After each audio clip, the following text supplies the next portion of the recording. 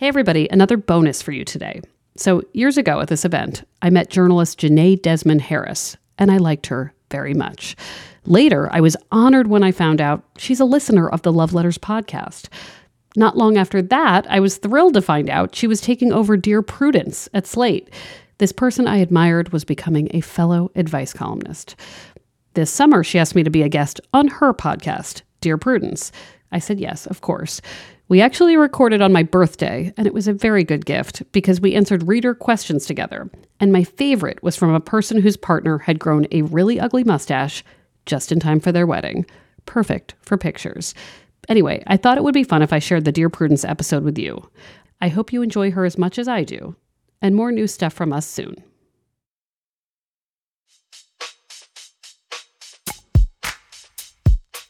Welcome to Dear Prudence. I'm your Prudence, Janae Desmond Harris. This week, we'll be responding to readers' dilemmas about commitment, wedding locations, and ugly mustaches, specifically whether you're allowed to make your fiancé shave one off. Here to help me out is Meredith Goldstein. She is an advice columnist and features writer for the Boston Globe. Her advice column, Love Letters, is a daily dispatch of wisdom for the lovelorn that's been running for more than a decade. She also hosts the popular Love Letters podcast, which is one of my personal favorites. And the reason I know her, I think, is that I just sent her a creepy DM out of nowhere telling her how much I loved it years ago, before I knew I would be in this business. Anyway, her books include the memoir Can't Help Myself, Lessons and Confessions from a Modern Advice Columnist, and the romantic young adult novels Chemistry Lessons and Things That Grow. Welcome, Meredith. Hi, thank you for having me. So before we get started, I want to ask you for one piece of unsolicited advice, just anything you want to get off your chest. Lately, I've been taking lots of naps, and then I feel bad about them. But my advice to myself and to everybody is never feel bad about rest. It's something I need to get better at, but let's all just nap a little bit. I think I learned this when I started working from home. Like the mental clarity you have after a 20-minute power nap is just amazing. It's so worth the time you miss napping. But you can't use that mental clarity on Twitter or TikTok. You gotta get back into work when you wake up. Yeah, no shame for getting the sleep you need. It's funny because you mentioned before this that you were going to a wedding and you might have advice about wedding toasts, but I guess you changed lanes. Well, I did because I have been fully coming back from this wedding in Ireland. I was like, why am I still tired? I did get 8 hours of sleep. And then I was like, oh, it's okay if I'm jet lagged and just a little useless because I'll be more useful. So, yeah. Well, it's all connected. Okay. And you do have a chance to talk about weddings twice later in this episode. I think I might. Yeah. Okay. Meredith and I will dive into your questions after a short break.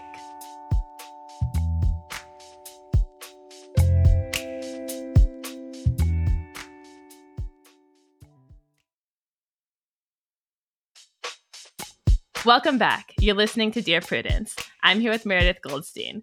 Let's go ahead and get started with our first letter titled Sad and Confused.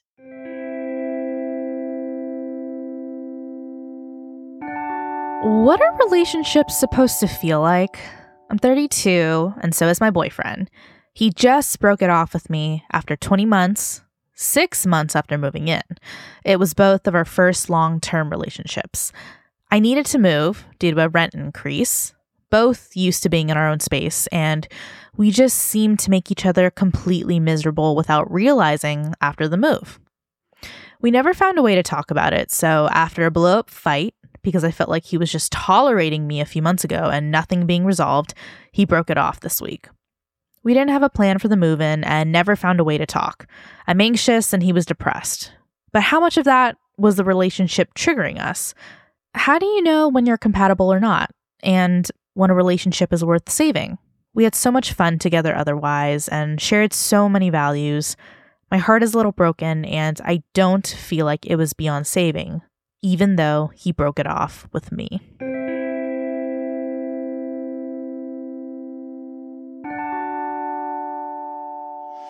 I felt like he was just tolerating me is the line that really stuck out to me because I've felt that way before. And it's one of the worst feelings in a relationship. And I feel like there's no coming back from it. This one was hard to read, hard to hear. I do wonder I have had some friends who moved in with someone. They made each other miserable. They realized they weren't ready. They moved out and then moved back in years later. Really? I don't know maybe if those are just anomalies, but Mm-hmm. it sounds like these two people did not have a plan for communication, were not ready. And just because, I've been thinking about money a lot lately because that's our podcast theme. And so many people move in because of leases, not Right. because of readiness. And Right. so, this relationship sounds like it's over, but I think there's a lesson there. And like, well, maybe roommates for another year until you feel like you could tell your partner anything, like even if it's critical. It just seems like this was a move they were not prepared for. That's so interesting. I've always thought that if living together didn't work out, you just had to scratch the whole thing. It never occurred to me that you could kind of backtrack and take a step back and start over. I will say that the friends I know that's happened to, well, actually some of them it was when they were older, or maybe they've realized, oh, well, we need a second place. And of course, like there's the privilege of affordability. Is that even affordable, right? Like, but again, even if it is sharing space with somebody else, I think if we were all honest with each other, we'd probably say, oh, I might need a little bit more time. I might need a little more space. And, there are some couples I know that were sleeping over at each other's place every single night and were basically living together before they did that. But it does not sound like these people fully knew what this was going to be like. Absolutely. I think not to do a huge generalization, but the right way to move in together is when you're already basically living together and paying 2 rents and you just formalize it. A rent increase separate from any sort of like emotional development, probably not a great call. No. I mean, the question about how do you know if you're compatible, Yeah. that's such a big one. Mm-hmm. I mean, I always say I think it's tough and compatible feels different to different people. I think everyone has different standards for how they want to feel in a relationship. Some people have a much higher tolerance for distance or for feeling irritated with each other or for conflict. So it's not the same for everyone. But I think that at a baseline, you should generally feel like this person is making you happier than you would be without them. So what they're adding to your life is more than the stress of whatever tension or whatever conflicts you have. I like that. Yeah, thanks. Oh, one other line was, I always wonder what people mean when they say they share values. It's sort of something people always throw into letters about how great their relationship was or is before they tell you the bad part. I mean, what does sharing values even mean? It seems like a very low bar for relationships. Is it like honesty, integrity, family, faith?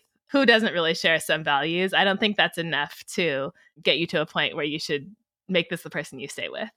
No, I think some of the questions that come up as I get older are like, well, what if a family member needed to stay with us? Like, would you be open to that? Or like, let's say you had some extra money. Would we treat ourselves? Would we put it away? Or like, how do we maintain our friendships? That's a big thing for me because, I was single for so long and am still unmarried. And my friends are such a big part of my life that I would never demote them for a partner. So like, is a partner going to be okay with the fact that I am constantly checking in? Right. And people are, so like, those are the values that seem more specific to me, other than like, we all want kindness. It's right. Like, okay, totally. okay, Honestly. like, sure. Like, let's not betray each other. But like on a random Tuesday, what do you want it to look like? You should be a premarital counselor. I don't know about that. Having never been married, like what do I know? Oh, you know a lot. I had not thought about what values mattered most to me much when I was uncoupled because they were just my values. I assumed everybody had them. But then you start thinking, well, some people wouldn't move for a partner. Right. And what would it take for them to do that? It's, you got to come up with your own list. But it just, with these two people, it just seemed like they were so not ready communication wise to face big challenges. And like, that's okay. It's probably for the best. It maybe sped them along to a place where they can really grow by themselves and hopefully with other people. So if we take the letter writer at her word that they shared values and they had so much fun together and living together didn't work and she felt like she was just being tolerated. I mean, what do you think? Is it worth working on at all? I was a strong no coming into this, but hearing about your friends, I'm like willing to change my mind a bit. So in one of the cases with friends, hopefully they're not listening, or at least they know I'm not. I'm not calling them out specifically. And it's a good thing. Even when they moved out, they kept really wanting to see each other and spend time with each other. So that was a sign to me that I'm like, oh, well, they love each other's company. They just haven't figured out this like system that would be catered to them. So if both people are like, well, clearly we don't want to lose each other. We have to figure out a method that works. Like, yeah, that's something to work on. But I don't know in this case necessarily. It's tough to say, but you need two people who are pretty excited and on board to find a different path. Right. Also, it's not actually an option on the table because he broke up with her, right? There was a breakup, yes. Yeah. So it doesn't actually matter that much whether she thinks it's worth working on. Like, obviously, he broke it off. And I think her real question is, how should she feel about it? So is it like, okay, this was a learning experience, we weren't compatible, or this was a mistake and I have to work to get him back? And I never think you should have to push too hard unless you made some big mistake that you need to make up for. I don't know. I always remember talking to a therapist like years ago about a relationship that was ending or had ended. I've written about this in the column. And I was like, what if he was my soulmate? And she goes, well, if you believe in the idea of a soulmate, like what would that look like? And I said, well, I don't know. I guess things would just work, you know? Wouldn't things just kind of work? If there was an idea of a soulmate, you wouldn't have to fight for it. You wouldn't have to battle. You wouldn't have to push and pull. And so that's what I always advise people is that if this was meant to be, it would probably be without like a whole lot of back and forth and a whole lot of forcing it. I completely agree. A soulmate would not be this difficult. And I will put a little asterisk and say that the couples I know that moved out and moved back in, they never broke up. Okay. So they changed their living arrangements, but they never fully said, I don't want to look at you anymore. They just said, oh, this isn't work. So the fact that these two people were willing to let go of each other, yeah, it's a learning experience. You're like, oh, next time it will be a little different and I'll be different and another person will be different. And I'll say some stuff maybe I didn't say before. It's, you know, it's just a lesson. And I think it's always okay at the end of a relationship, which is always hard, to comfort yourself by saying, maybe one day when things are different, we'll get back together. And it's always possible. You know, the letter does say I was anxious and he was depressed. So maybe in a future universe where both people like have their mental health more under control and are feeling better, they run into each other at a coffee shop. Everything just clicks. It just feels easier. They want to be around each other. She feels more than tolerated. She feels, you know, celebrated and embraced. You never know. Just keep that in your mind to comfort yourself. Do I think it's going to happen? Not really. But it's okay to keep that open as a possibility. Yeah. Love that. Okay. Our next question is titled, I mustache that to go, which I can't figure out the play on words. Is that a play on I must ask that to go? I think so. I mustache that to go.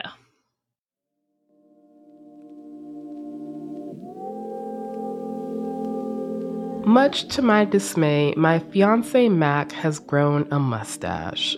Not a beard/mustache, just a straight up mustache. I absolutely hate it. It looks ridiculous, but I understand it's his decision, and as I wouldn't want him telling me what I can or can't do with my looks, I let it be. However, we're getting married in a month. I recently joked with him. Yes, I'm fully aware I wasn't actually joking, but I was trying to bring it up in a lighthearted way about how I'll have to go through the regrowing process after the wedding. He looked at me in total seriousness and said he wasn't shaving it off for the wedding. Prudy, I really don't think I can take that. I don't want to be staring at his mustache at the altar, and I sure as hell don't want to be staring at it in our pictures for the rest of our lives. I really don't think I'm being unreasonable expecting him to shave it for the wedding, but I need a neutral opinion. If I'm not being unreasonable, how do I approach this with him?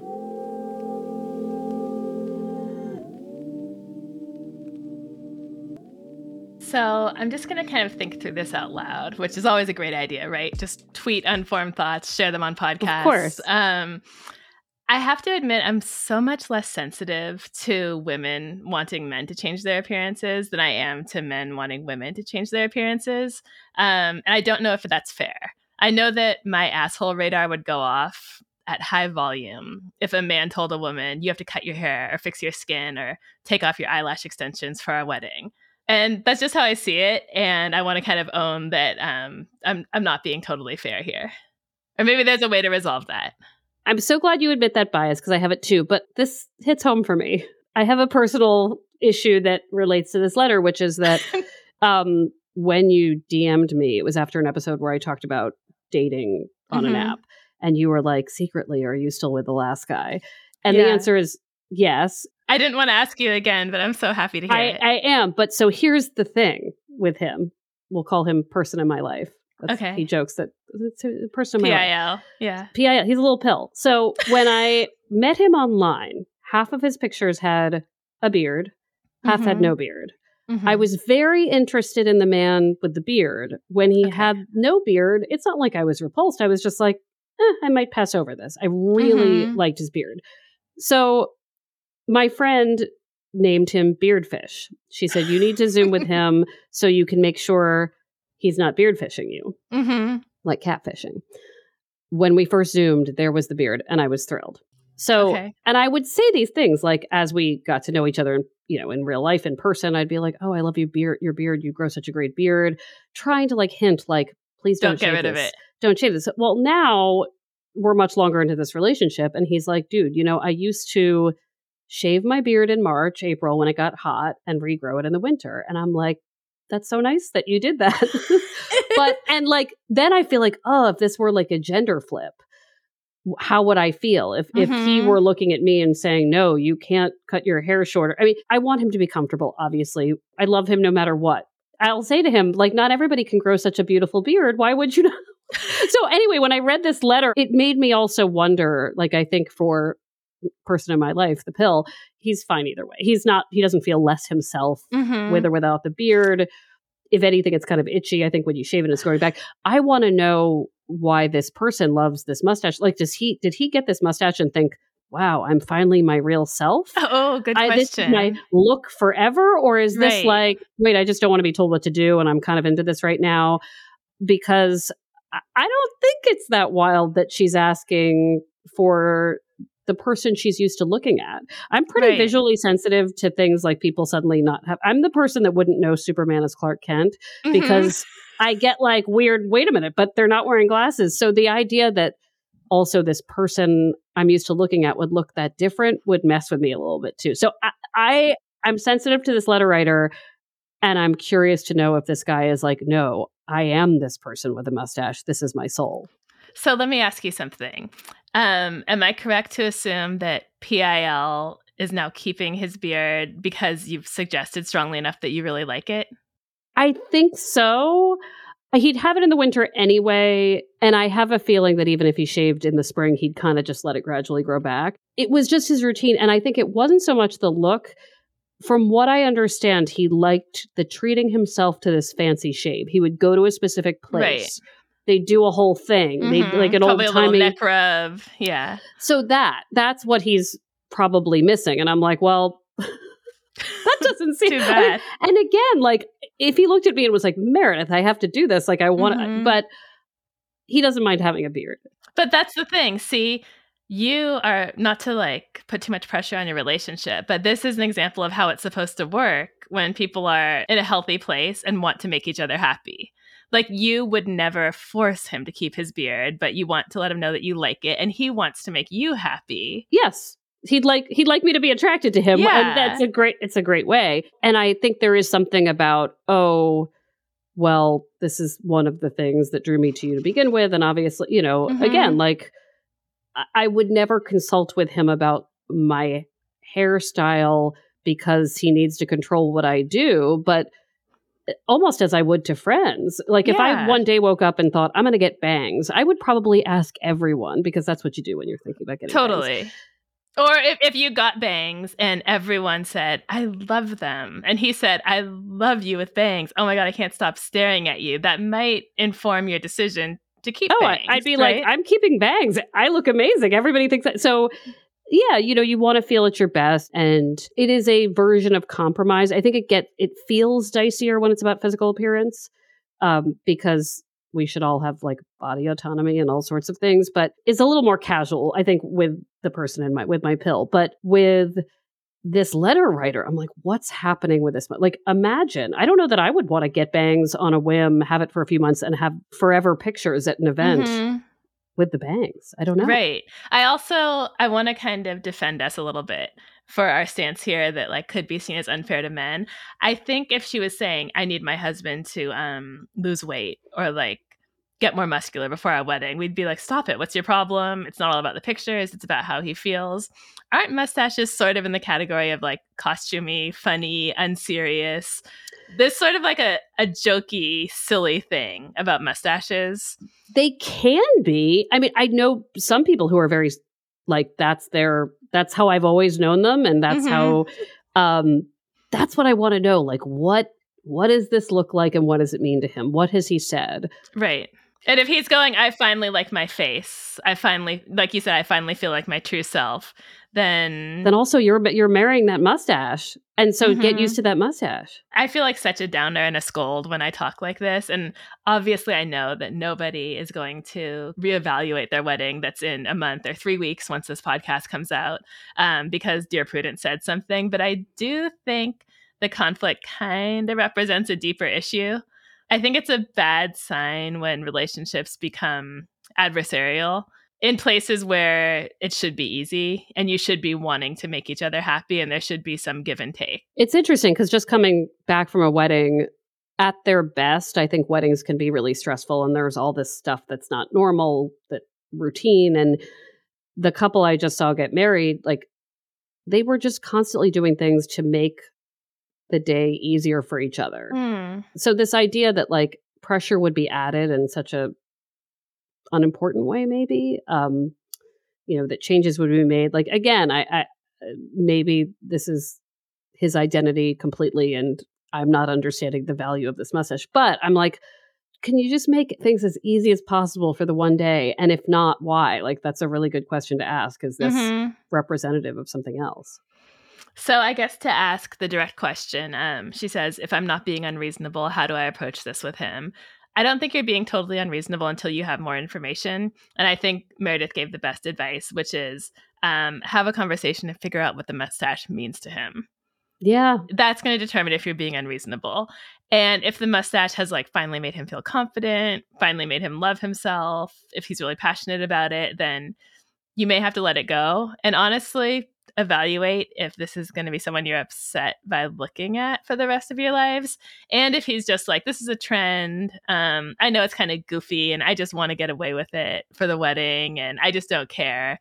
Then I think you can push a little harder with your demands. I'm thinking about, this is my second superhero reference, but I'm thinking about the Justice League movie where Henry Cavill had his mustache photoshopped off, like where they CGI'd his mustache off to be Superman, and it looked wild because I was thinking like, well, I guess you could always just like erase it away. We have modern technology, but I don't know. It's not what you want to do to your wedding photos. I'm in this photo editing group on Facebook. I don't know how I ended up in there. People are always submitting requests like that to these people who will seriously change something like that in a wedding photo. So this could be the solution. We have the technology. We do. It seems like a lot of work, but I guess we do. You're listening to the Dear Prudence Show, and when we come back, we'll be reading more of your letters. Stay with us.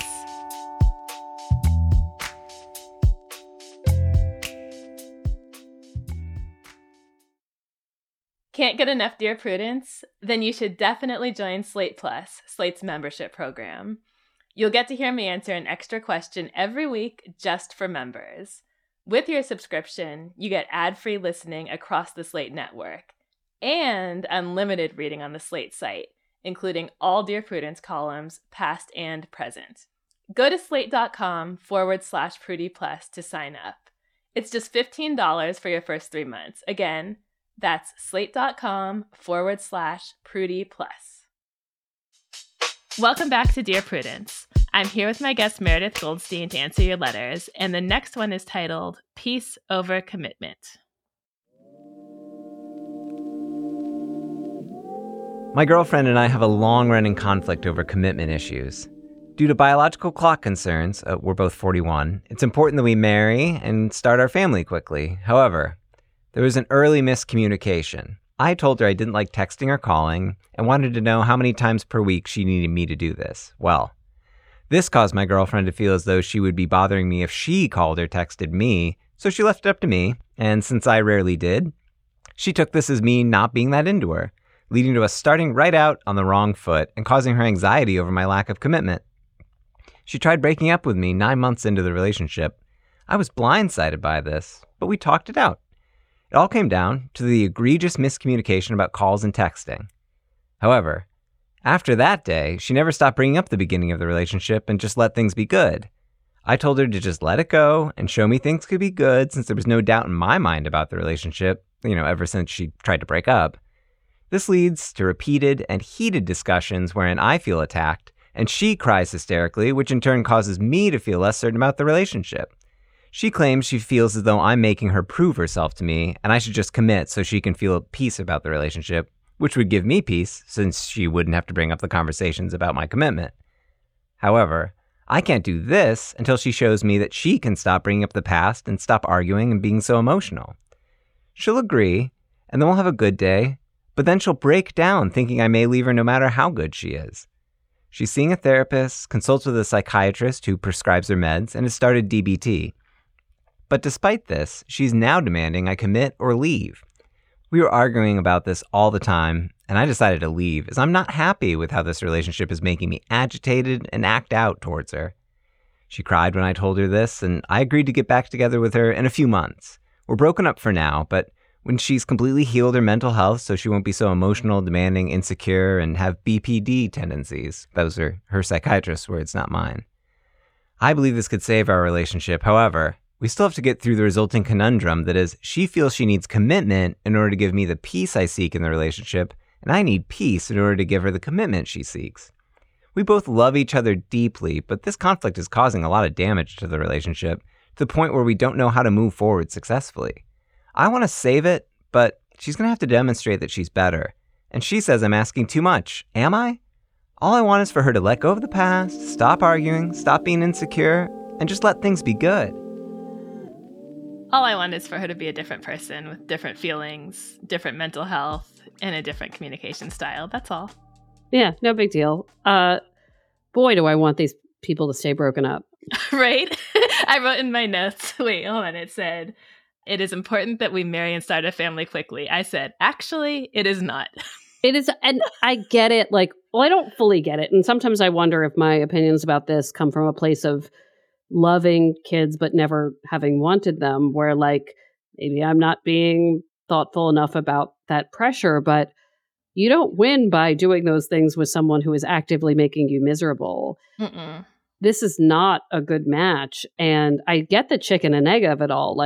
She wants to be better about how she handles herself, then he will commit, but he can't commit until she has hit some bar on some mental health, Right. Giving him peace. Don't you get the sense that he's and then she'll have one mental health, and when she wins it, this is a thing, I say this as someone with anxiety that is very diagnosed. There are good days and bad days, and I certainly am in a phase where I'm I'm managing this pretty well, but it's not like one day I'll be it's gone and now I'm ready to be a really great partner. So this pressure they put on each other, wow, I hope they stay very far apart. Do you know why I think they might not stay very far apart? Is it the age? Some people love drama. Oh. I think there's part of it where it's all this back and forth. It's almost intentional miscommunication. Yeah.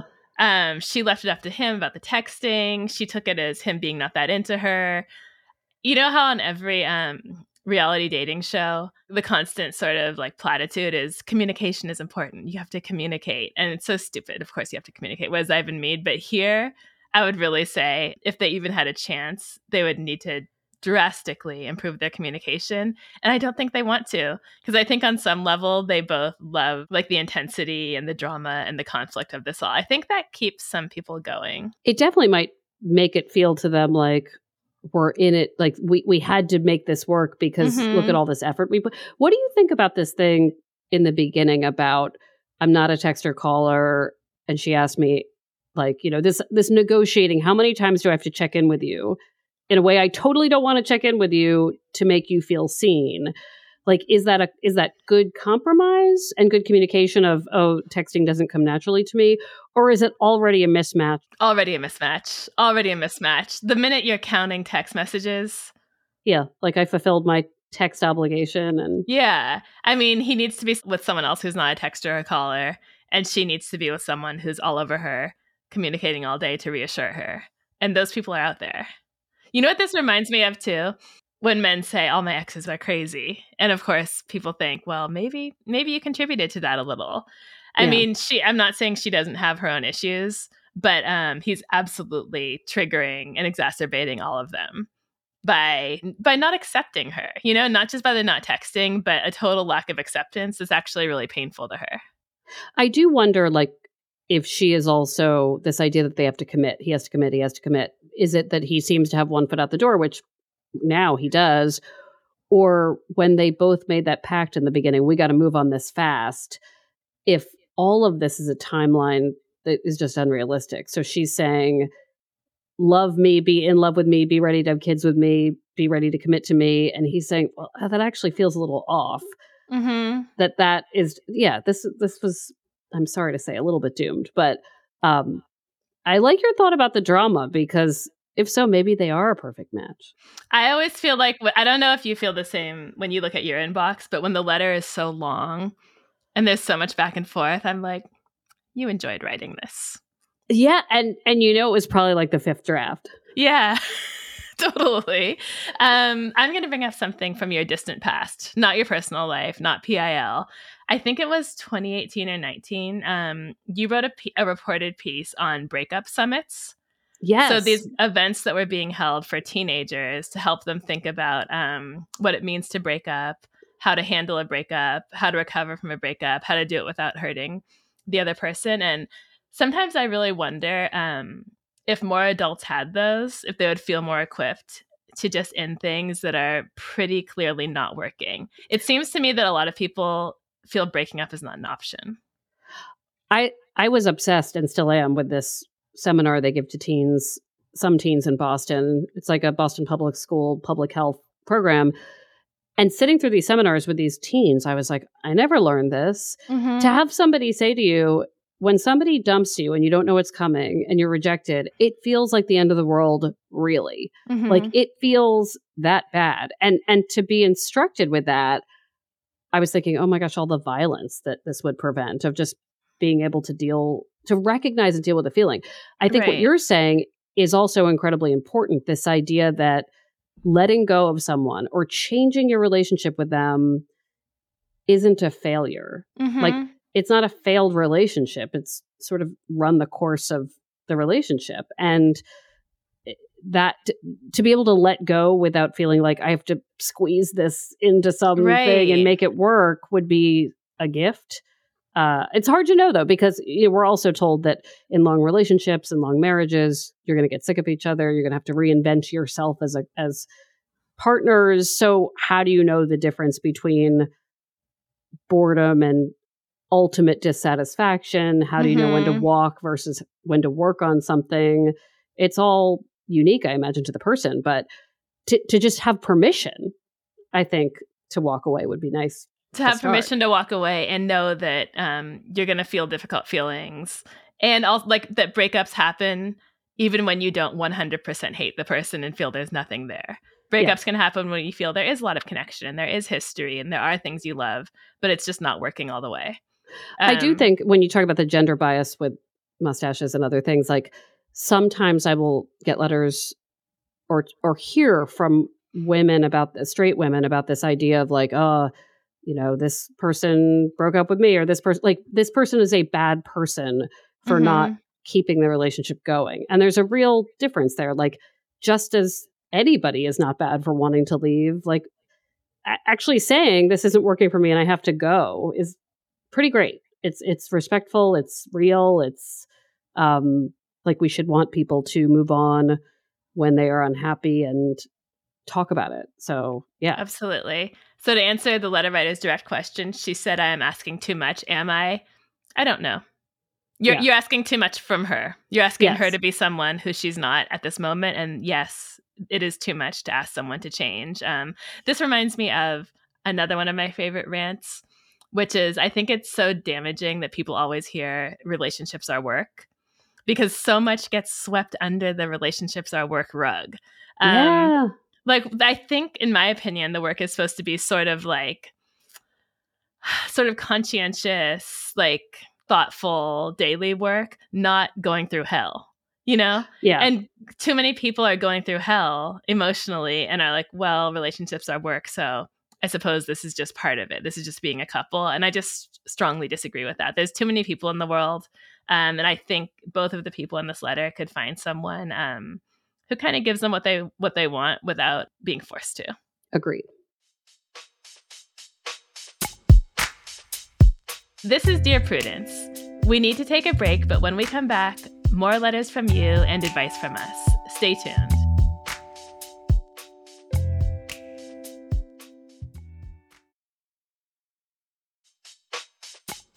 I'm Janae, and you're listening to Dear Prudence. Meredith and I are about to tackle our last letter for the day. You ready, Meredith? Yes, I am. This letter is titled Wedding Woes. My fiance and I are fighting over a location for our wedding. Our families live in different but adjacent states. I want to pick a place close to the middle so everyone can potentially drive there. She's arguing that her elderly grandparents will not be able to make such a long drive, and that we need to have it in her hometown where they live. They're both disabled and shouldn't be driving anyway, but no one has the heart to take the keys away. Both of my grandparents died long before I was born, but both my sisters and their families will have to fly if we have the wedding in her hometown. I don't see this as fair in any way. Someone could just drive the grandparents, but no one wants to confront the fact that they shouldn't be driving anyway, which they will insist on. We need a deciding vote here. Help. This is exactly what you were talking about, Meredith, when it comes to sharing values. Like, how much do we go out of our way and plan our wedding around elderly grandparents is a thing about which reasonable people can disagree. But you might want to be marrying someone who feels similarly to you. That said, I don't think this is something that can't be resolved. No, in this particular case, I think somebody's just going to have to be like, hey, grandparents, I happen to be nearby, get in the car. If you don't want to confront them about their driving, if everybody's too scared to do that. Also, people can get in an accident like 5 minutes from their house. I'm not sure that having it down the street is that much more helpful. Like, wherever you have it, somebody get the grandparents. No, get all the family who lives in that town to rent a van. The cousin can drive. It's a shuttle. Love that idea. Yeah. Love it. And by the way, like, there was a van associated with a wedding I just went to, and the moment it showed up, I was like, yes. Yeah. Someone has planned for my comfort, and I don't have to think about how I'm getting to the next place. I love the van idea. It sounds like the bigger issue here is like, why hasn't this family confronted their relatives about driving? But like, let's focus on the wedding and not. That can be after. If they really are older and dealing with disabilities, who's to say what condition they'll be in a year from now or whenever the wedding actually happens? I mean, It could happen and they could be bedbound. They could have given up driving by then. It's such a long time, especially for an older person, that I don't think it makes any sense at all to plan around them driving. But I think one way the letter writer could approach it with their future spouse, is to take the grandparents out of the equation and just actually think about where you want to have your wedding. Oh, look at the venues in both towns, look at the stuff to do, look at the price, look at the decent hotels, look at the block room rates, look at the caterers and the cake makers, bakers, I guess they're called, who you like. Which place do you like better? I think there might be a clear winner that you would both actually be excited about, and that might help you agree. And it might be where the grandparents live. I don't think you can really plan a wedding around 1 to 2 people because they might be under the weather that day, even if they're just some regular guest. It's a big risk to take. And I love your idea of just saying, well, where would it be nice to get married, and then figure out transportation. Yeah. This letter reminds me of, have you ever seen like those heartwarming videos where someone's parent or grandparent is hospitalized or at the end of their life, and the people decide to go have the wedding at the hospital bedside? Yes. It just makes you realize how much they had to agree on that, you know? Yeah. One person was giving up a lot. Now I'm picturing like the whole wedding party in the house of the grandparents, and the grandparents being like, what are these people doing here? Like, right. Get out. It's time for Jeopardy. Exactly. Get out of my house. Right. Anyway, go look for where the best venue actually is. And if it really is a tie, which I don't think it will be, you've got to identify a cousin who will simply drive the van. It's going to be okay. And also, like, deal with the bigger issue, which is keeping these people safe and other drivers on the road safe, please. Okay, those are all the questions we have for this week. Hopefully we've been helpful. We definitely had fun. Thank you, Meredith. Thank you for having me. Meredith's Love Advice column, Love Letters, appears daily on Boston.com and in the Globe's print edition every Tuesday, Friday, Saturday, and in the Sunday magazine. Do you need help getting along with partners, relatives, coworkers, or people in general? Write to me. Go to slate.com/Prudie. That's slate.com/PRUDIE. The Dear Prudence column publishes every Thursday. If you'd like to hear your question answered on the podcast, we are looking for letter writers who would be comfortable recording their questions for the show. You can stay anonymous. Dear Prudence is produced by Sierra Spragley-Ricks with a special thanks to Brandon Nix. Editorial help from Paola De Verona. Daisy Rosario is senior supervising producer, and Alicia Montgomery is Slate's VP of audio. I'm your Dear Prudence, Janae Desmond Harris. Until next time.